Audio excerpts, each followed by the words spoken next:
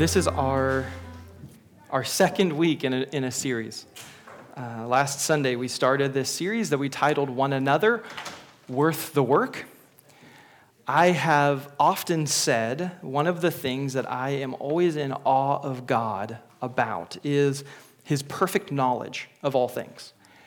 And the fact that when we ask him for wisdom, so that sounds easy, but the Bible would set that up in a way where to really, truly ask for wisdom, you have to understand you don't have all the answers yourself. And that's the hard part for some of us, right? Like, it's easy to pray, Lord, give us wisdom, but it's another to reach the place where we say, Lord, we just don't know. And we need wisdom. We need you to lead us. And so that's often the way I pray around sermon preparation. I want to, my goal, I've said this before, so many of you are educators or some of you work in business and you're used to kind of planning things out. I have the conviction that the Lord is working in his people over the course of time. So for teachers, right, you have 1 year with this class and you start at a certain point and you need to get them to another point by the end of the year. You have some growth you want to see happen. And I believe the Lord works the same way with us, just not as fast. The Lord takes this whole length of time in our lives to build us up and to grow us and mature us. And then the crazy thing is, so like Stephanie has kids coming into her room and they're all in the same age group and theoretically at least, right, they all have the same knowledge when they come in, and then she's going to take them from this point to the next point, and then they're going to move on, and eventually Margaret's going to have them, and they're going to have this much knowledge, and she's going to get them here, right? But the amazing thing about the Christian life is it's not like that. See, we all come at different points. And some of us progress a little faster, and some of us are a little slower, and we all grow at different points. So you can't just look at someone and go, you're how old? Oh, 30? Oh, well, at 30, you know this. Oh, you're 45, so you've mastered this, right? Oh, you're 70, then you are here. It doesn't work that way. It doesn't even work that way if we ask, how long have you known the Lord? How long have you walked with the Lord? You can't just say, oh, you're 3 years into your discipleship journey. We're not all in the same place 3 years after following Jesus. So all of that reality just presents a real challenge then for someone like me who believes God's working over the whole of our lives. God's using, most normally, while we have these incredible, some of you have had these incredible moments, right? They're just like, you're at the peak of a mountain and God's just doing something incredible and amazing. I know for a lot of students, that's what happens at Chi Alpha, right? With Morgan and Tyler, when they're there, right? These are just like mountaintop experiences for some of these students. It just changes their lives. I mean, changed your guys' lives, right? Your Chi Alpha experience was God stepping in and just, boom, redirecting life, and that's awesome. But normally, the way God works is through what we would call theologically the regular means of grace. Coming to church, hearing the word of God preached, learning and worshiping in song, Amen. The discipline of prayer at work in our lives, celebrating baptisms, celebrating the Lord's Supper. These are the regular things that God uses to grow us. And since that's the case, and since that's how he's working, and we're all at different spots, what I kind of bring this back, what I come into the situation with is every time I sit down and I look, and I try to look a year ahead, and I pray, Lord, okay, for this coming year, because I grasp calendar years fairly well, Lord, I mean, what are the big things that we want to try to do this year? What are some big things you want to work on your people on? And then I have to immediately go, Lord, give me wisdom. Because it's hard enough to scope out a year for my own family, who are all in different spots, let alone my whole church family, right? We spread this out to 120, 130 people that are in and out of here pretty regularly. There's a lot of different people in a lot of different points, and I just have to admit, Lord, I don't know where to go. I don't know how to plan for all this. I just don't have the answers. Lord, I need your wisdom. So I pray that, and then what I'm always amazed by is how God will start to put things on my heart. So I'll sit in December and in January, and I'm laying out a calendar, and I know we're going to study this and this and this, and here's a 5-week block, and I think the Lord has a 5-week series to put here. And I think it should be on the one another's that we've talked about in membership recognitions throughout the years and things like that. And so I'm planning this out, and it's kind of tentatively written into my calendar. And then here we are at this moment of our church life. And we can admit, many of us were in the room an hour ago. This is a unique moment in our church life. It's kind of heavy. The room does feel a little heavier in this moment right now. And I had no idea that's what September 19th was going to be. I mean, if you think I did, man, you think a lot of me. Because I can't see the future. I promise you. I wish I could. Things would go a little different in my life, right? If you knew what was coming.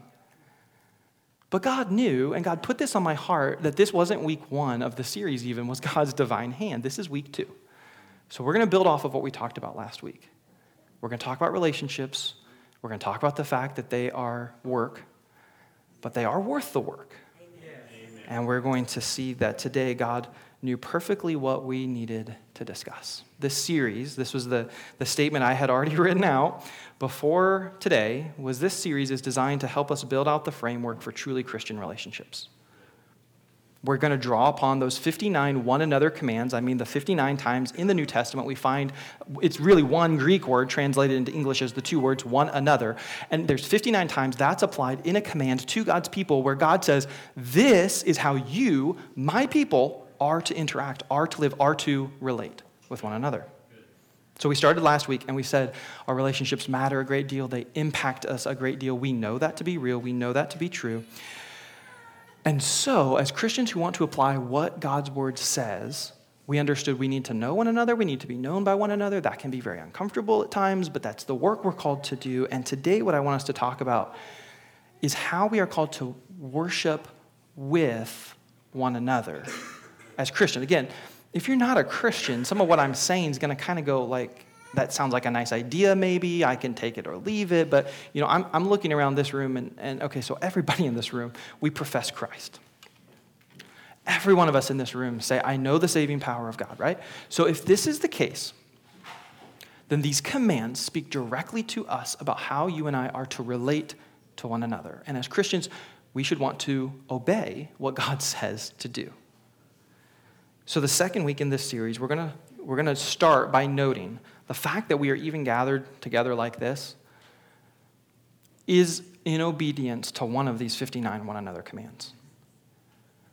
There's a reason why, again, let's just acknowledge what's happening. There's a reason why 40 minutes ago I didn't say, hey, that's enough for today, guys. Why don't you go ahead and have an early lunch and everybody go home.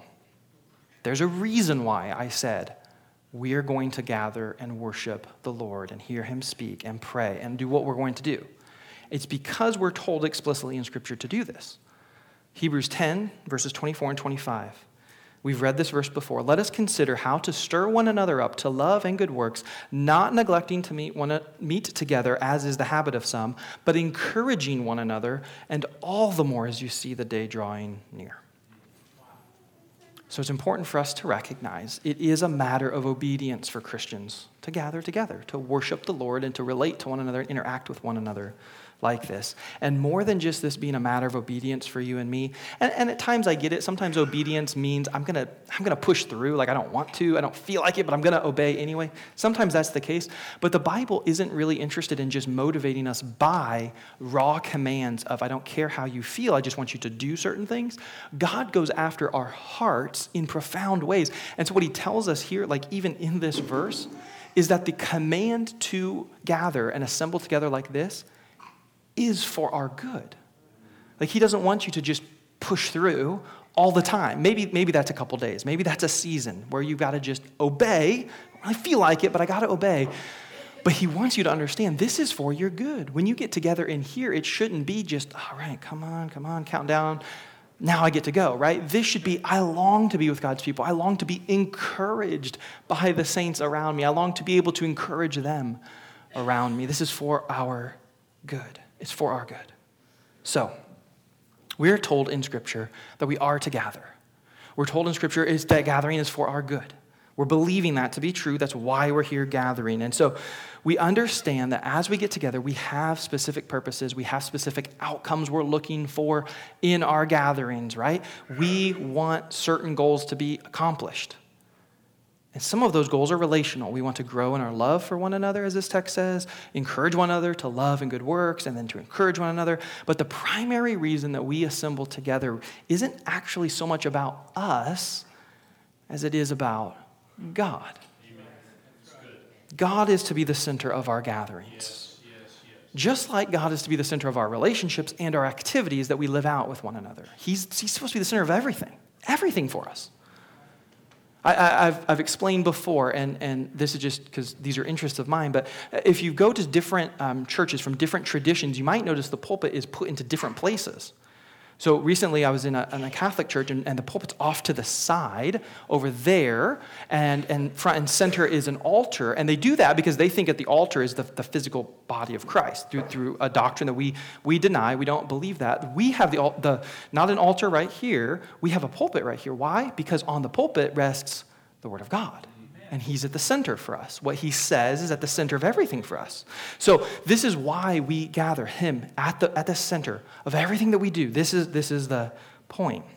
And there are two main one another texts that talk about what we are to do when we're with one another like this in order to worship God. The first is Ephesians chapter 5, verses 18 to 20, which tell you and I, be filled with the Spirit, addressing one another in psalms and hymns and spiritual songs, singing and making melody to the Lord with your heart, giving thanks always and for everything to God the Father in the name of our Lord Jesus Christ. And the other text is very similar to it, a text we explored in our sermon series through the book of Colossians, Colossians chapter 3, verses 16, and I'm throwing in 17 because you should know it's one of my favorite texts. Verse 16 says, let the word of Christ dwell in you richly, teaching and admonishing one another in all wisdom, singing psalms and hymns and spiritual songs with thankfulness in your hearts to God. And verse 17, and whatever you do in word or deed, do everything in the name of the Lord Jesus, giving thanks to God the Father through him. I love that text. Now, these two texts put together stress for us the primary things about why we gather together. They're probably the things that come to mind when you think, I'm going to go to church, or you're trying to invite somebody. I'm going to go to church. What do you do at church? Let me explain to you what we do. These are probably the main points for you, right? We gather together to worship through song. We sing together. This text tells us we sing psalms, hymns, and spiritual songs. So I've said before, that's why we sing a variety of types of songs. We don't only sing from the Psalter. In the Bible, we've talked about this for the Psalms. It's the prayer and song book of ancient Israel. Right?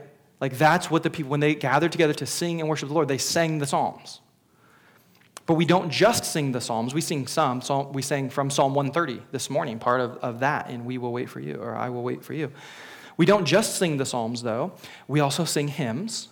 We have our hymn books in front of us. Most of you have had those hymn books in front of you for a long time. Some of you don't even need those hymn books, but those hymns are there. Those are the songs you sing. But we don't just sing from our hymn book either. We also sing spiritual songs as well. We don't sing just one category. We sing in all of these. And the prayer, the hope is, I know Wendy's prayer and hope certainly is that we would truly be worshiping God and enjoying worshiping God through all of those different styles of worship. And I get it, not all's our favorite. That's okay.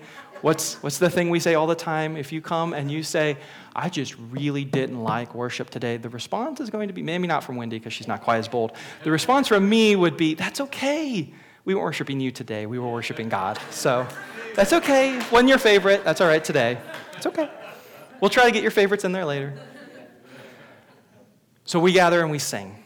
We gather and we sing. We also gather and we thank God. We do that through our prayers. We do that through our giving. That's what our giving is. It's a thankfulness to God. Lord, you've provided for me. Thank you. I honor you and I trust you with the future as I give this back to you. I believe that what I give to you is a better investment than putting into my 403, my 401k for you, my retirement account, my savings account, my storing it up. I trust you to provide for me. I'm grateful you have. I trust you will. That's what we're doing. And here in Colossians 3, they tell us another key part of gathering together is that we would have the word of Christ dwell in us richly. So that looks like this moment. It looks like the word of God being preached. It looks like God speaking to us through these words that he has given to us in the scripture, front and center of everything. And then we respond and we ask God, help these words to get pushed down into our heart. Help us to have this really dwell in us. Lord, don't let us leave the word of God in the sanctuary when we walk out today. Help it be dwelling in our hearts and our minds. So this is why with these kind of things, the summary of what the church is all about, we've looked at this verse before in Acts 2:42. This is from the very beginning of the church really being formed. Here's the summary statement of what the church is. The church, they devoted themselves to the apostles' teaching and the fellowship and the breaking of bread and the prayers. Like from the start, that's what we're about. That's what the disciples were about. The Word of God being taught, having genuine fellowship with one another, to kind of modernize it, not that I think my language is the best language, but just to use my language from last week, they had fellowship with one another means they knew one another. They were being known, and they knew each other. They took the Lord's Supper together as he ordained, as we will do today. They prayed together, and then as Ephesians and Colossians stress, they sang with praise and thankfulness to God as they worshiped with one another. Now, we need to push this truth down deeply in our hearts. We really, really do. Worshiping with one another is really vital to our spiritual health and to our relational health as Christians. If we don't do this, if we don't do this properly, all kinds of tensions, all kinds of brokenness occurs. If we don't engage in worshiping properly with one another, then we're going to be tempted towards sin in a whole variety of ways, and in ways that really impact our relationship primarily with God and then with all the people around us. If we don't set our focus upwards toward God, if we don't unify with one another in looking to him and pursuing him and seeking to love and honor and obey him above all else, then as our gaze drifts off of God, our actions follow and our relationships begin to rupture because of it. When our gaze is off of God, we're tempted to sin in a couple different ways. One would be looking to each other too much, looking to one another too much, right? This is where I can become judgmental of others because I'm looking too much at them and too little at God. It's where we can sin in becoming partial, starting to treat certain people better than other people because we get certain things from them, right? So James talks about that. Don't honor the rich man who could reciprocate.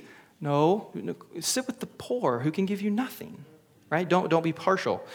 If we look at one another too much, we can begin to walk in dissension. We can begin to gossip, become angry. We can hurt other people.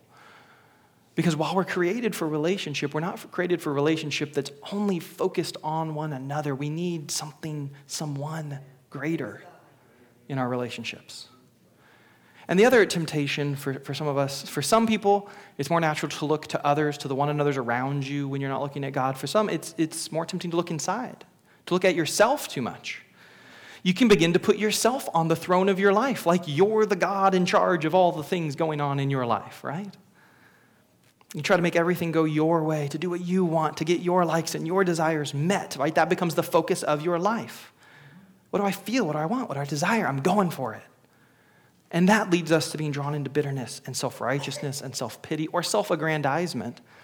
Maybe you're drawn towards the martyr role, poor me. Maybe you're drawn to I'm better than everybody else, of course, you know, right? I mean, all these different things. My point is, when our focus gets off of God and onto anything else, to others, to ourselves, whatever, bad things happen. Brokenness enters in.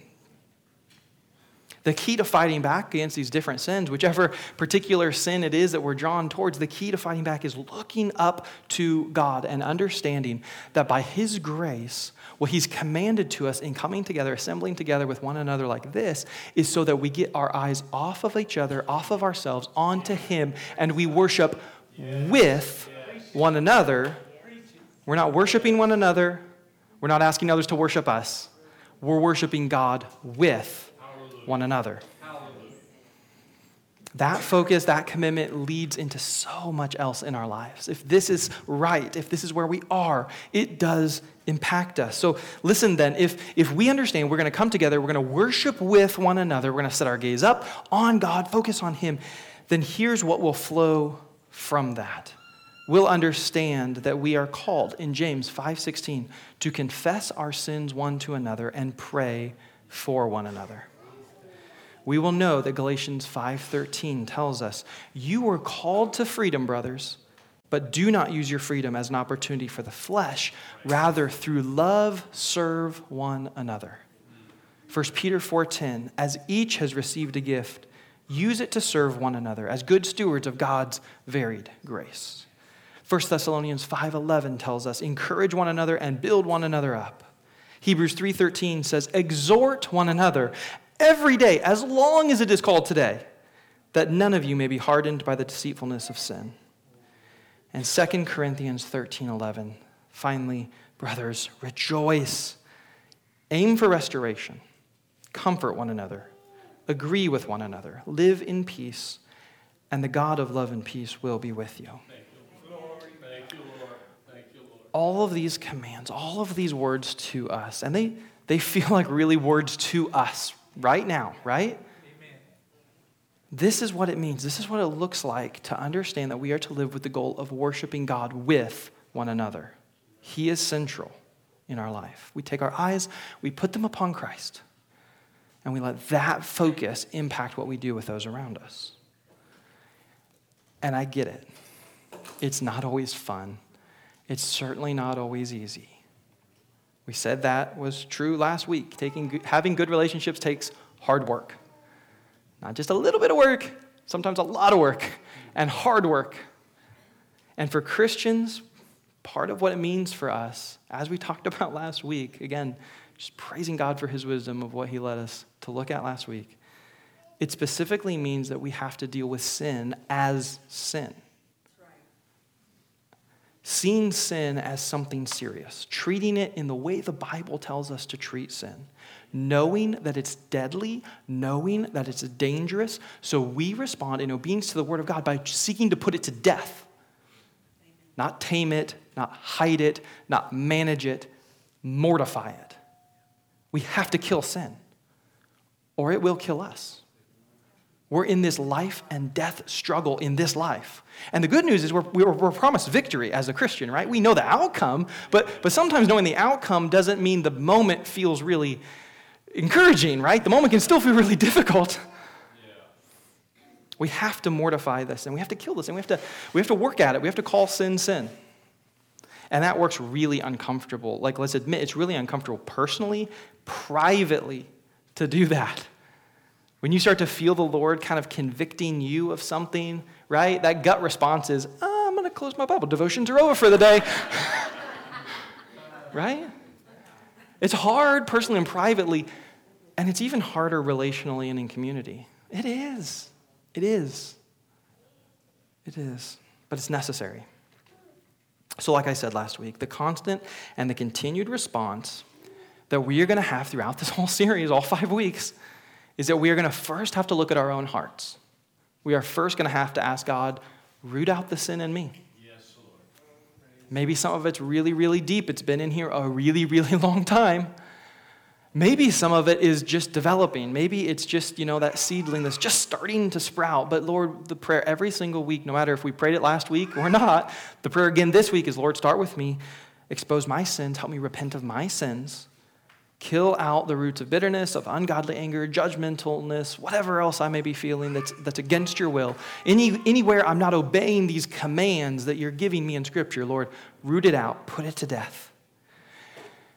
And then we have to seek reconciliation with one another.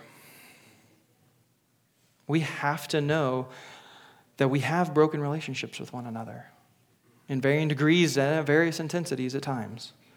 And we have to work towards seeing those things restored. That text told us, seek restoration, reconciliation. We need to offer forgiveness, and we need to receive forgiveness when it's extended to us. Above all, our goal is that we want to be able to worship with one another.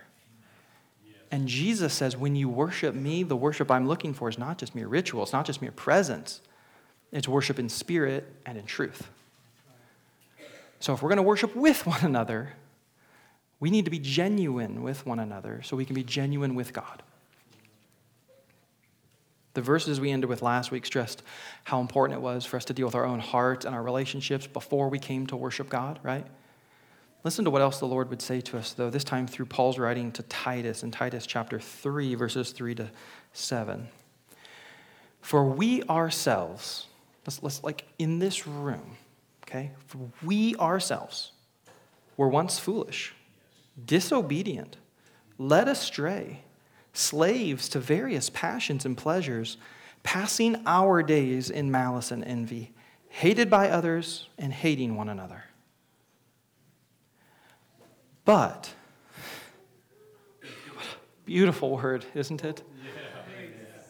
But when the goodness and loving kindness of God our Savior appeared, He saved us.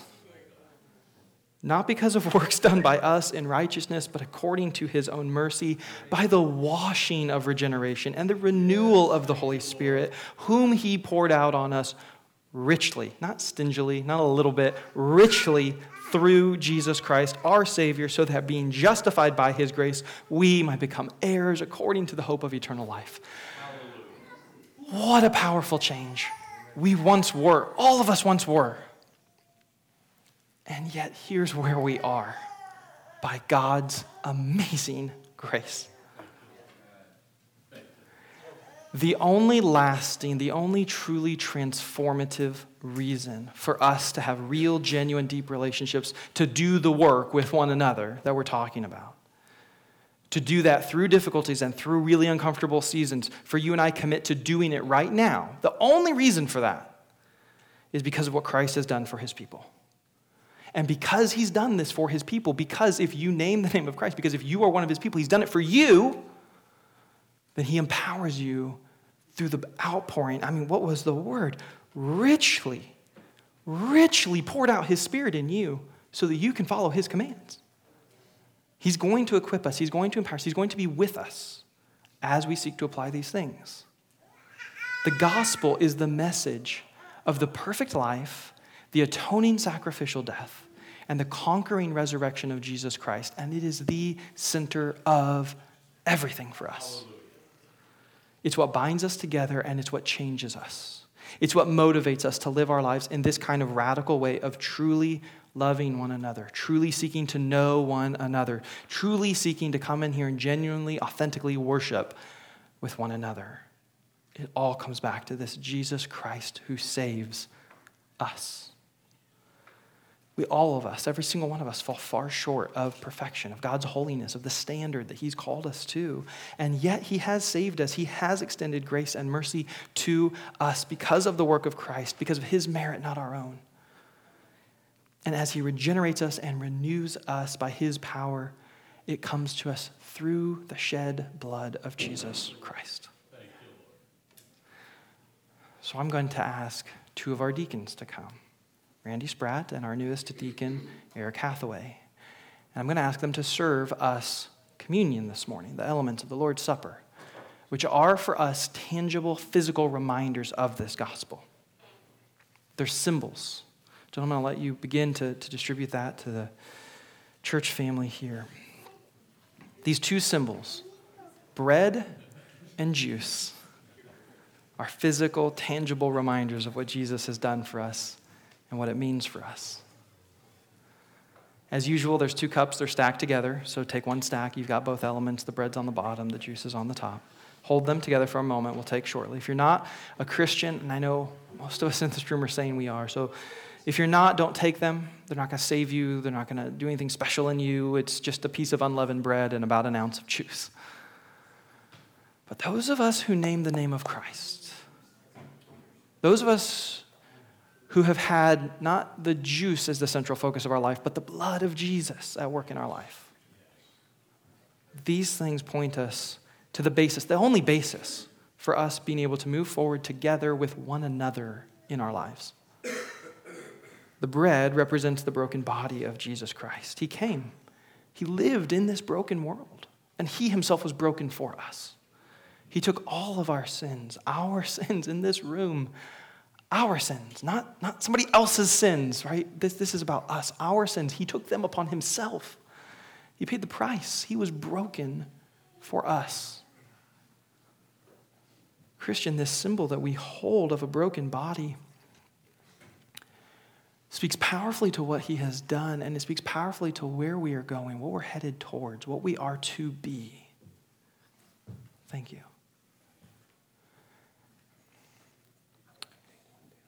See, the thing about the Lord's Supper is the Lord's Supper is to be taken together in the assembly of the church. I don't want to make this controversial, but I just want to point this out. During our 8 weeks when we could not gather, we shut down physical gatherings for COVID, and at no point during that did we take the Lord's Supper together. In fact, we made a point to celebrate that once we were back together physically, we took the supper and we celebrate it. And the reason for that is I'm convinced from Scripture this act is to be done with one another.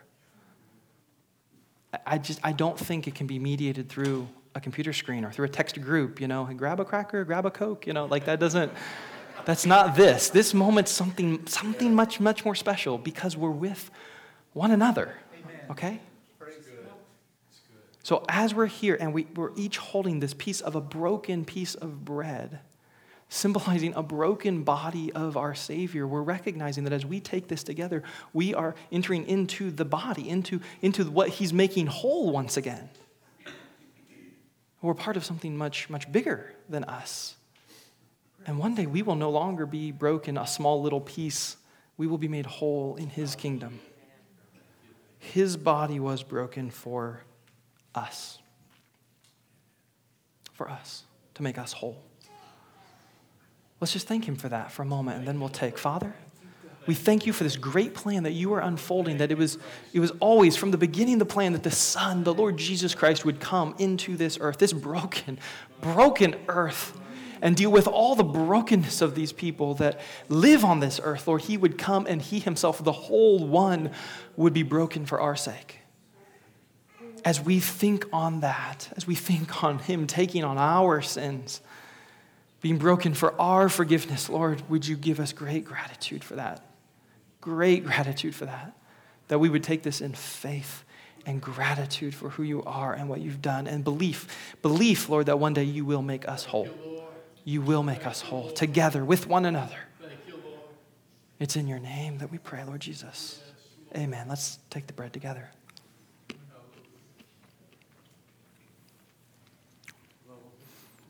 This cup, it likewise speaks to us of the death of Jesus on our behalf. His blood was shed. His life was poured out. His sacrifice was full and complete so that he could cover our sins. All of them. All of them. One of the most encouraging theological thoughts that transformed my life, that I've shared with many of you in this room as I've counseled you and I've seen God's work in your life, has been this powerful thought. Think with me for a moment about when Jesus died. Step way back. Jesus' death on the cross here at this real moment in history. What was he doing with your life? Well, he was looking ahead at your life, right? He knew you. Now, as he hung on this cross, if it's true that he knew you, he knew your sins, and he was going to bleed and die and give his life and be the sacrifice for your sins, when he looked ahead, does he see you right here in this moment where you are only? Where he says, okay, I've got it. I see Isaiah up until September 19th, 2021. I'm covering all the sins to right there. No, he sees my whole life. All my sins. What a thought. He's bled and he's died. This blood was shed for my sins past, my sins in the present right now, my sins in my future. He hung on the cross, he bled, he died to atone for them all. When he said, it is finished, tetelestai, it was all finished. Doesn't need a contract rider, doesn't need another sacrifice. Needs are met at the cross. Once and for all. He died, Hebrews tells us, once and for all. So this blood was shed for our sins, the forgiveness of them all. Jesus, what a powerful truth that is. We hold a simple ounce of juice in our hands, and to us it's so much more than this. Not by transubstantiation, not by some miracle that I have worked. It's just juice, but it represents your blood. It reminds us of your death all those years ago on that cross to forgive our sins, all of our sins. Oh, what great grace this is, what great mercy this is, what great reason to celebrate and to thank you for saving us by your shed blood. Let's take the cup together.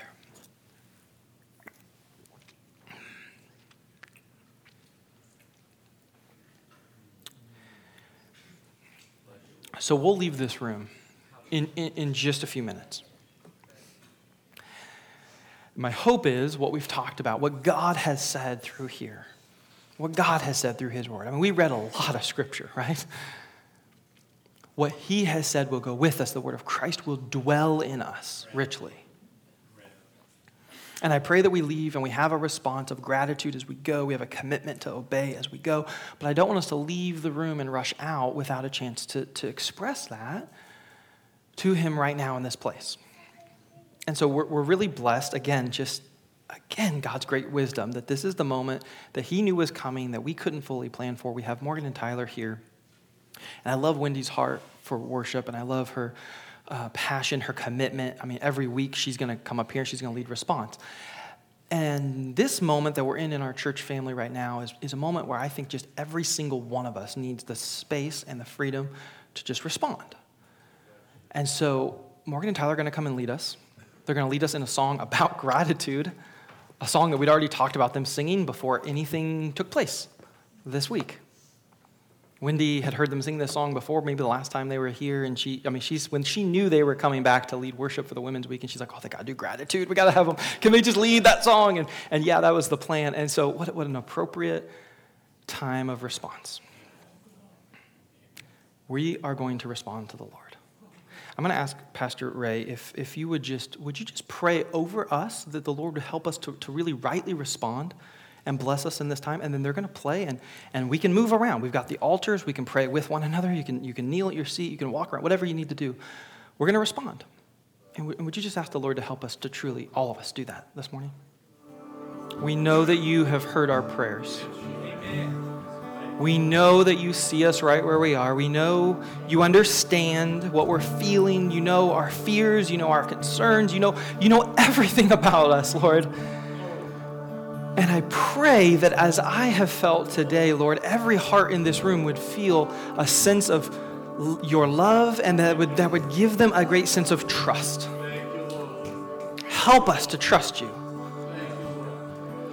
Lord, I pray that the same prayer we read in Scripture, just to be honest, Lord, we want to say, we believe, but help our unbelief. We pray that, Lord, help us in the things we can't see the solution to, the things we can't control, the outcomes we can't create. Help us, Lord. Help us to have faith and trust in you. We do believe that you are at work in this place. We do believe that you are at work in the lives of people in this room, people that are not in this room, in the lives of people in our communities that you have put us here to reach out to still. So we say, here we are, Lord. Send us. Use us. Help us to obey all that you have said for us to do with one another. It's in your beautiful, powerful, all-knowing name that we trust and we pray. And all of God's people said, Amen.